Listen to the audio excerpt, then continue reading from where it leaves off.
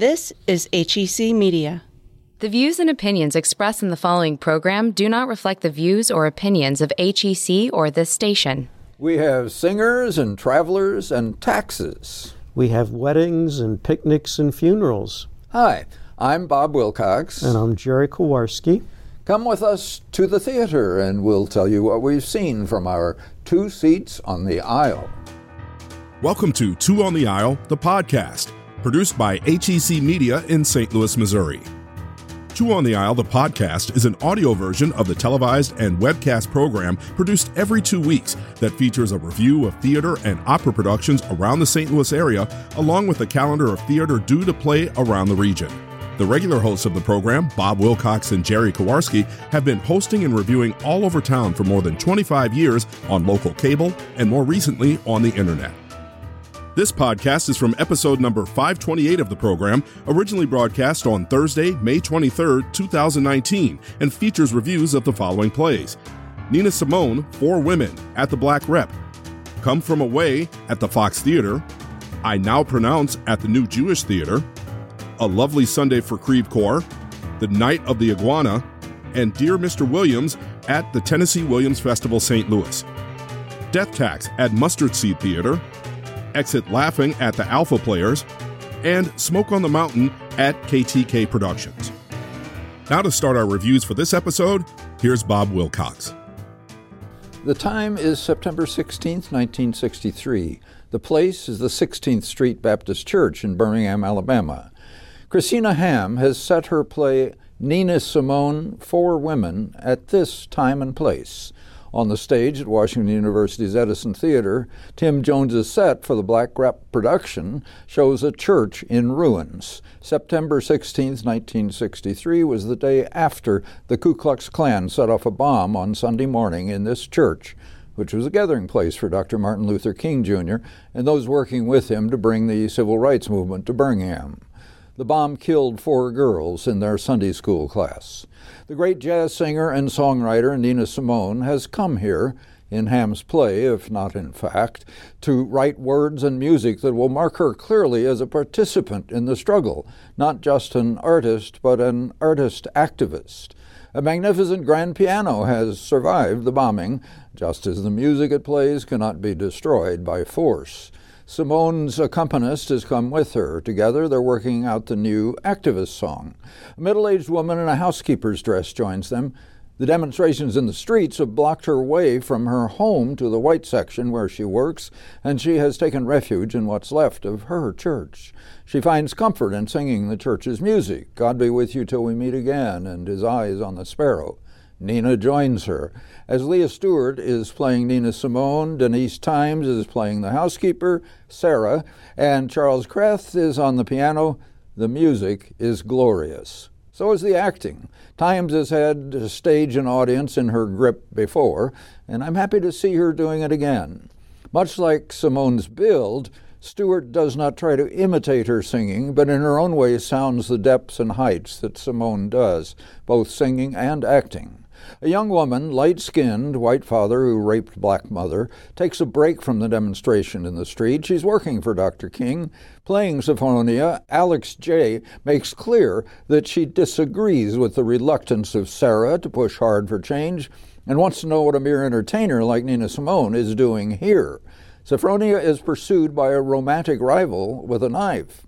Both Camille Sharp in her performance and Nikki Glaros in the costume she's given Sweet Thing make it clear that Sweet Thing practices the oldest profession. But the 4 unite in Simone's homage to Lorraine Hansberry to be young, gifted, and black, each recognizing in it what she is, might have been, and might be. And as Simone now has finished that activist song she's been birthing, the others back her on Mississippi Goddam, and finally a song, Four Women, about them, and also an homage to the 4 Sunday school girls. Hamm's play is loosely jointed to allow for the moving music and stories. Ron Himes' direction keeps it together. The cast performances keep us alert. Sean Savoy's lights mark the women's interior moments. Sound designer Justin Smitz's ear-shattering explosions remind us of the dangers surrounding us. Heather Beale provided spirit-moved choreography, and Eric Kuhn guided the romantic rivals' fight. Even without Simone's music, Nina Simone for Women offers more than first meets the eye. Absolutely, and as always, a show with music at the Black Rep is one of the surest bets in town. Let's hear some of the music. My skin is black. All right. My arms are long, long, long. My hair is woolly. Ooh, my back is strong. Strong enough to take the pain. Inflicted again and again, again, again. What do they call me? My name is Aunt Sarah. The opening number of the wonderful new musical Come From Away tells us almost everything we need to know about the inhabitants of Gander, Newfoundland.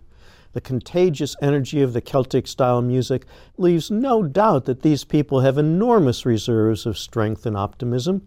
These qualities are tested on stage by the events of the day on which the musical begins, September 11th, 2001.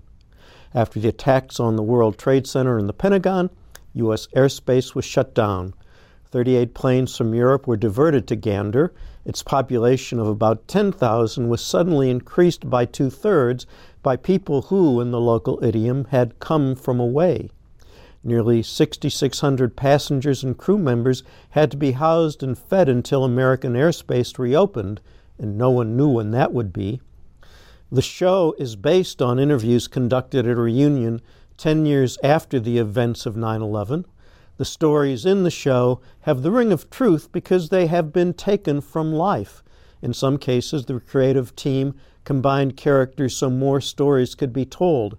Several composite characters have the first name of one real person and the last name of another. Canadian husband and wife team Irene Sankoff and David Hine worked together on all three elements of the show: book, music, and lyrics. The completeness of the collaboration may be why the story advances with such remarkable swiftness, unity, and power. The characters shift seamlessly from addressing the audience to addressing one another to choreographed ensembles, all under the direction of Christopher Ashley, the musical staging by Kelly Devine, and the music supervision of Ian Eisendrath. The dramatic clarity and emotional impact of the narrative never have a chance to flag. An extraordinary cast of 12 plays all the roles, making them all distinct enough to be instantly recognizable when they return to the spotlight. The cast is greatly helped by the flexibility in Beowulf Borett's scenic design, Tom Leslie James' costumes, Hal Brinkley's lighting, and Garth Owen's sound. Come From Away is a great story superbly told. True. I had great doubts going in. How are you going to make a musical out of this story? Those people gathering there, but they did, and it's quite enjoyable.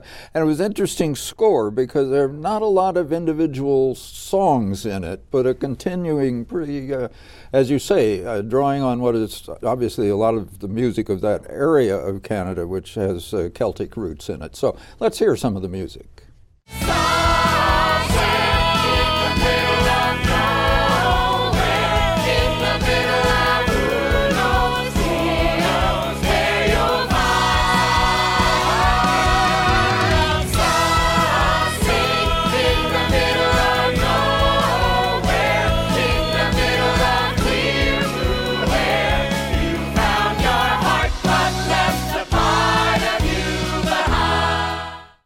The phrase, "I now pronounce," must be used in several civil and religious ceremonies, but any time I hear it, I think of only one. As the title of the current production at the New Jewish Theater, "I Now Pronounce," rightly indicates that this is a play about a wedding, an unusual wedding. The rabbi welcomes us and begins the ceremony, but he's confused, repeats himself, gropes for words, and then collapses, taking the chuppah down with him.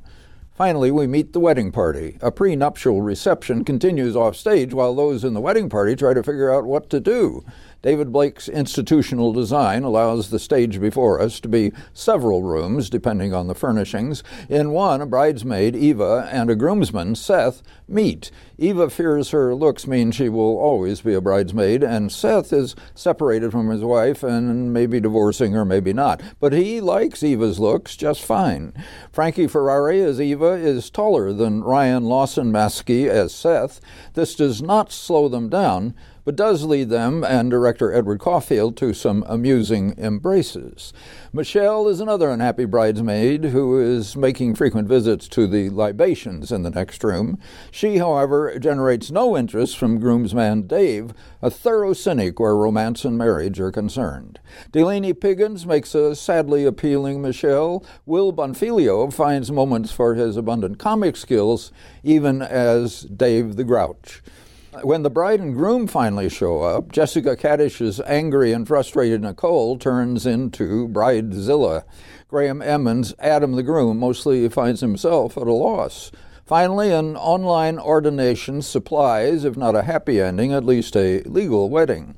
The rabbi's widow, played in drag by Craig Newman, who had played the rabbi, arrives to collect his corpse and bless the couple. The brightest spots in the show were the three flower girls: Lydia Mae Foss, the tallest and, of course, the most important; Millie Edelman, the shortest and, of course, the cutest; and Abby Goldstein, who graciously tolerated her companions. Michelle Seiler's costumes contribute to the festivities, as do Tony Anselmo's lights, Amanda Ware's sound, and Amber Franick's choreography.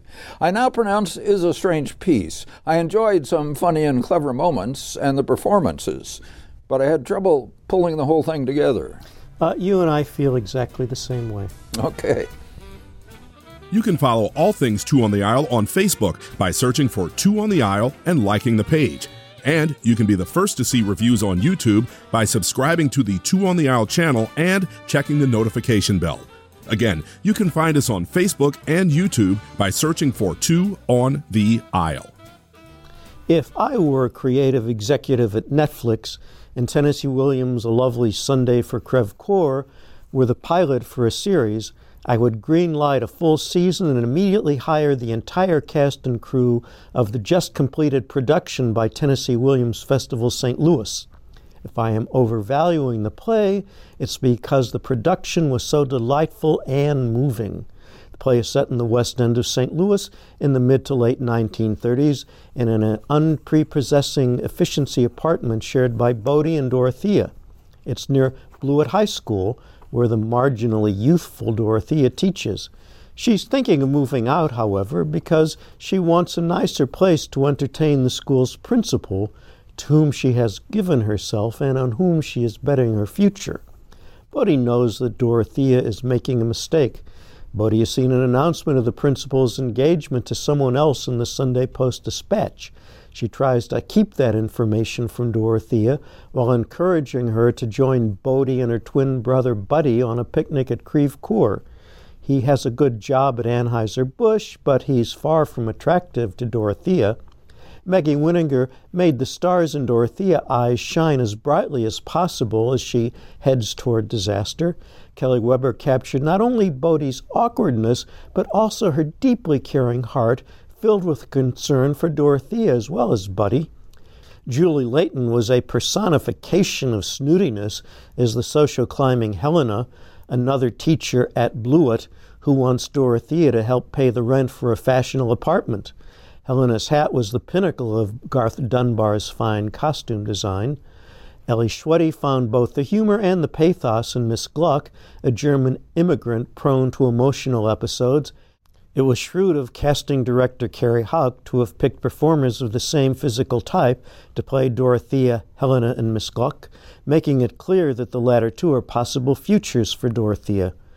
In addition to drawing vivid characterizations from the totally cohesive ensemble, director Carrie Ely cleverly made the actors aware of the audience a few times to help fit the play into a space not built as a theater, the Grand Hall on the second floor of the Grandel Theater. Alice Strelchin's scenic design used the space shrewdly in creating a place Dorothea would want to move from. David DeRose lighting, Kareem Dean's sound, and Lana Dvorak's props helped establish the right atmosphere. The power lines rising above all else were a lovely touch, constantly reminding us of the streetcar ride required in those days to get to Creve Coeur. Yes, and I want to say a few words about this when I'm talking about another Williams play and how good this one was and what a lovely production it was. And I'm so glad that people are rediscovering and learning how to do some of his late plays. I thought this one was much better than I did the first time I saw it. Yeah. I'm pleased that the Tennessee Williams Festival St. Louis is doing both Williams' The Night of the Iguana and A Lovely Sunday for Creve Coeur. Iguana was Williams' last Broadway success in 1961. In 1979, A Lovely Sunday was done off-Broadway. Most playwrights begin off-Broadway and move up. Williams reversed. He was thought to be washed up, too much booze and drugs, writing strange plays. But A Lovely Sunday is a very good play, quite delightful, as the recent production revealed. Iguana is prime Williams, with his Southern rhythms, or New England or German as needed, and his poetry of the stage embedded in his dramatic realism, and always the battle of the spirit and the flesh, the Puritan and the hedonist. Williams knew the battle well. He was both. So is his central character in Iguana, the Reverend Lawrence Shannon. He's chosen the ministry as his profession. He hurls such fierce imprecations at the sinners in his church that they lock him out of it, and lock him out because he has seduced the teenage daughter of one of the deacons. He had the church for a year. For 10 years, he's been conducting tours all over the world and seducing young women on the tours. He's reduced now to leading a busload of faculty and students from a Texas Baptist women's college on a tour of Mexico, and seducing the 16-year-old student on the tour. The split in his nature is destroying him. He's haunted by his spook, and he's leading his tour to his place of refuge, the rundown Hotel Costa Verde on a cliff over the ocean, surrounded by jungle. Here he will find a friend, Maxine Falk, owner of the hotel, widow of Shannon's even better friend, Fred, recently deceased. Maxine is the flesh, offering Shannon refuge, rum cocos to quiet the spook, herself to satisfy other needs, though she is hardly the Lolitas he lusts after. In counterpoint, arrive at the hotel Hannah Jelks and her 97-year-old grandfather, Jonathan Coffin. She is a painter and he is a poet. They support themselves by their art, selling her paintings and his poems to the other guests at the hotels where they stay. They speak for things of the spirit, for human connection, not of the flesh. Shannon is the battleground for Maxine and Hannah. Tim Ocel directed, as always, a clear, intelligent, exciting production at the festival with a near-perfect cast. James Andrew Butts is the tormented priest Shannon, Levon Byers is the strong, lusty Maxine, Nisi Sturgis as the courageous, insightful Hannah, and Harry Weber as the gentlemanly, frail poet. Spencer Sickman as the driver of the bus, Elizabeth Ann Townsend as the fierce, determined leader of the women on the bus, Summer Bear as the girl Shannon seduced, Greg Johnson sent to replace Shannon, and Victor Mendez and Luis Aguilar as Maxine's Mexican hotel staff. And because the Puritan in Williams must always condemn evil, and in 1940, Nazis are the most obvious evil, he lodges in the Casa Verde a German family, father and mother, daughter and son-in-law, singing Nazi anthems and celebrating their shortwave radio's report that the Luftwaffe has set England on fire from London to the Channel. Steve Isom, Teresa Doggett, Channery Kingsford Tangay, and Hannah Lee Eisenbath make them quite jolly and repulsive. Dancy Dye fills his set with fascinating textures, lighted by John Ontiveros, period costumes by Garth Dunbar, and sound design by Ellie Schwetty. The iguana captured by the hotel workers to fatten and eat is set free. Are Hannah and Shannon? Good question, but we're very indebted to the festival for letting us see two Williams plays that we don't often get to see. True, and very well done.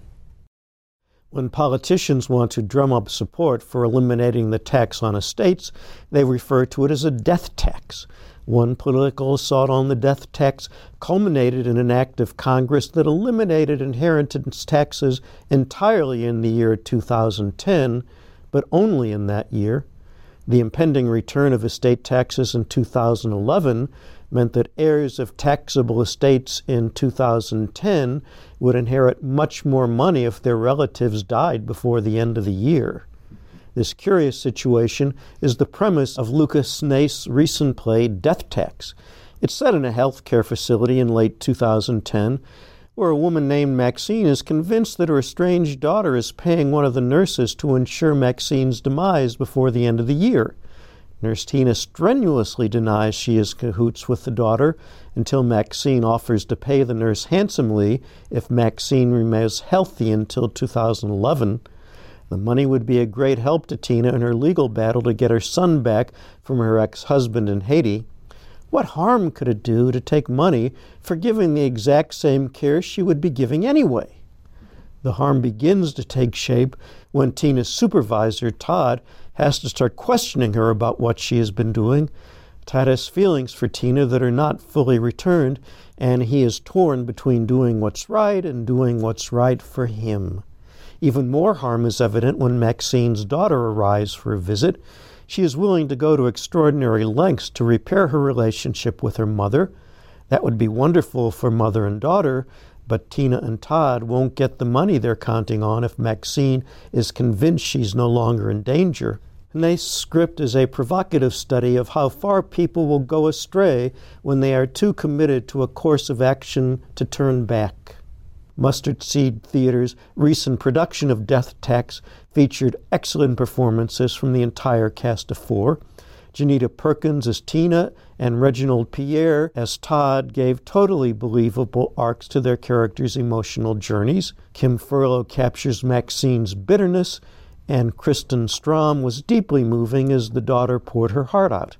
In addition to facilitating cohesiveness in the ensemble, Bess Moynihan's direction made effective use of the setting established by Jamie Perkins' scenic design, Morgan Fisher's props, Jane Sullivan's costumes, Michael Sullivan's lighting, and Zoe Sullivan's sound.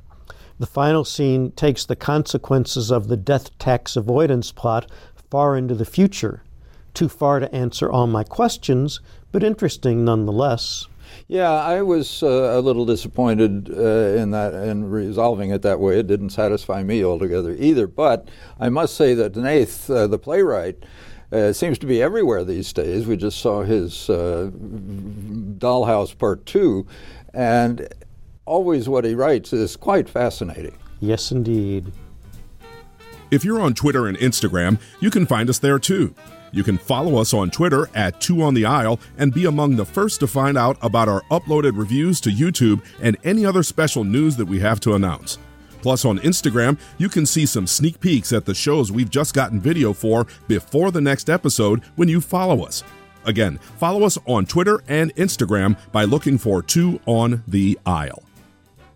Tennessee Williams spread such a feast before us that a mere 2 plays cannot make a festival. Therefore, the mistress of the revels, the ever-gracious Carrie Houck, offers us more panel discussions, bus tours, additional performances of various kinds. One such this year was Dear Mr. Williams, an account of a young man discovering both his own gay nature and Tennessee Williams at the same time, and a most serendipitous conjunction it was. Brian Batt has gone on to a successful career as an actor, best known as the agency's art director on Mad Men. Born and bred in New Orleans, he maintains the charm and wit bestowed by that city on its children, and he's found an outlet in his writing. With that southern gift for spinning a story and with an actor's skill in telling it, he's created an entertaining and sometimes moving account of seeing, reading, and being in Williams' plays, and finding in them a guide through his adolescent toils, troubles, and confusions. He mixes in apt quotations from Williams, returning to his native drawl for those moments, clearly marking when it is Batt and when Williams, without really needing the somewhat distracting dimming of the lights. His occasional reference to a script suggests this work may still be unfolding, but it seems quite complete right now. Yes, and I especially like the Dea Ex Machina ending. Yes.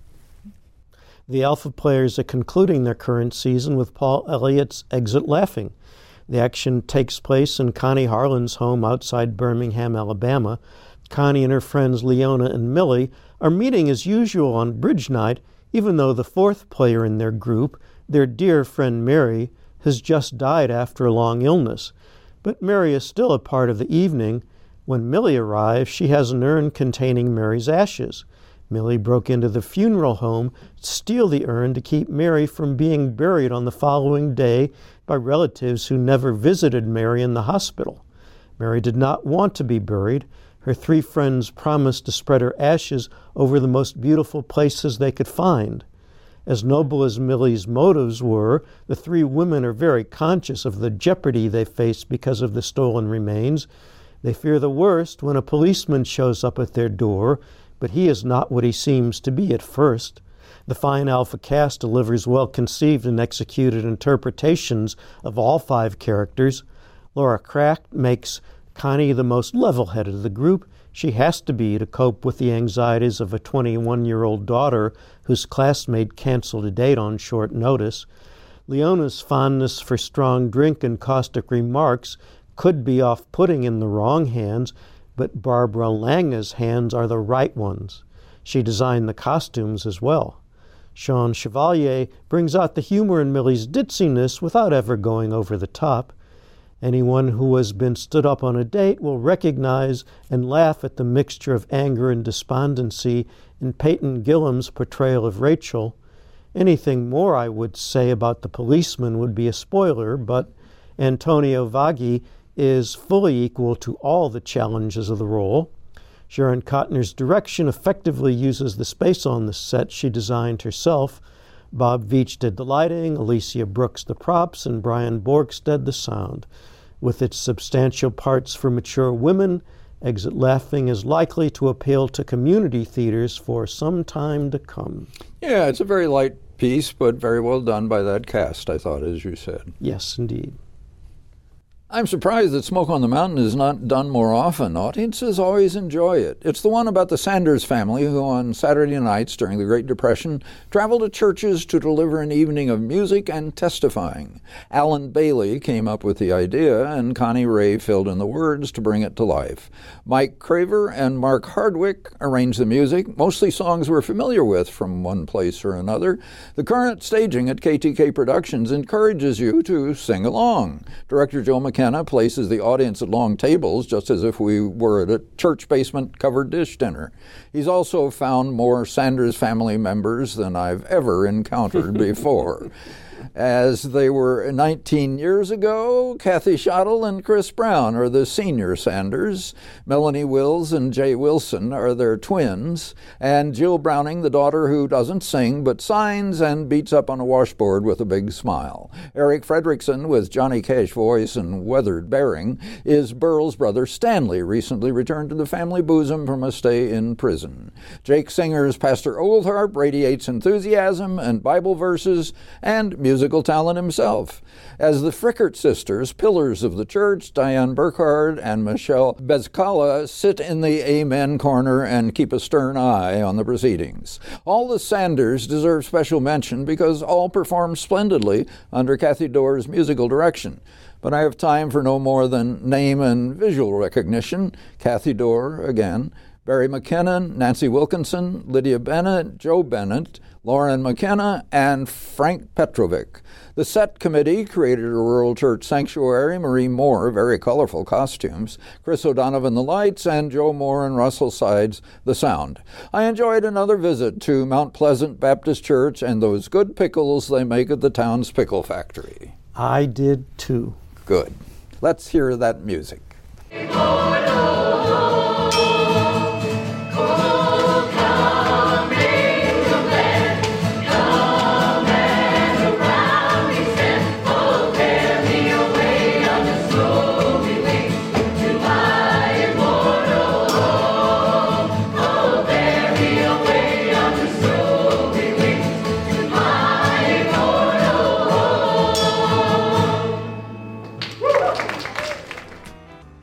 Here's what's going on in the St. Louis area for theater over the next couple of weeks. We'll start with the dinner theaters. The Dinner Detective at the Hilton St. Louis Frontenac Murder Mystery Dinner Show continues through July 27th. Murder in Mayberry continues at the Lemp Mansion Comedy Mystery Dinner Theater through July 17th. Flaming Saddles continues at the Bissell Mansion Murder Mystery Dinner Theater through July 28th. Come From Away continues at the Fox Theater through May 26th. Nina Simone for Women will keep running at the Black Rep through June 2nd. The 2019 Festival of New Plays continues at Tesseract Theater through May 26th. I Now Pronounce continues at the New Jewish Theater through June 2nd. Exit Laughing continues at the Alpha Players through May 26th. And Smoke on the Mountain continues at KTK Productions through May 26th. The Marriage of Figaro runs at the Opera Theater of St. Louis from May 25th through June 29th. Be More Chill runs at New Line Theater from May 30th through June 22nd. Charlie Johnson reads All of Proust at the Midnight Company from May 30th through June 15th. Love's Labor's Lost by Shakespeare Festival St. Louis will run in Forest Park from May 31st through June 23rd. The Boy from Oz will run at Stages St. Louis from May 31st through June 30th. The Dixie Swim Club will run at the Monroe Actors Stage Company in Waterloo, Illinois from May 31st through June 9th. Rigoletto will run at Opera Theater of St. Louis from June 1st through the 30th. Sylvia will be at Stray Dog Theater from June 6th through the 22nd. And The Caper in Aisle 6 will run at Circus Flora in Grand Center from June 6th through June 30th. We'll be watching some of these productions from our 2 seats on the aisle. And we'll be watching the mail and the email for your thoughts on theater in this program and for items for the calendar.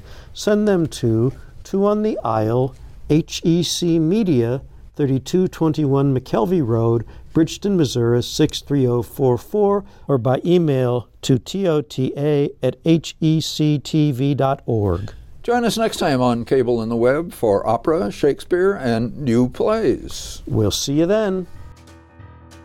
This episode of 2 on the Aisle was produced by Bob Wilcox, and the associate producer was Jerry Kowarski. HEC media producer is Paul Langdon. Our hosts this week were Jerry Kowarski and Bob Wilcox. Television director is Rick Rebelke. Segment editors and videography by Carrie Marks, Paul Langdon, Ben Smith, and Rod Milam. Audios by Paul Langdon. Associate producers and studio camera operators were Carrie Marks and Ben Smith. Set and lighting were by Paul Langdon, Carrie Marks, and Ben Smith. Our theme music was by Daniel McGowan. HEC technical support is by Jane Ballou.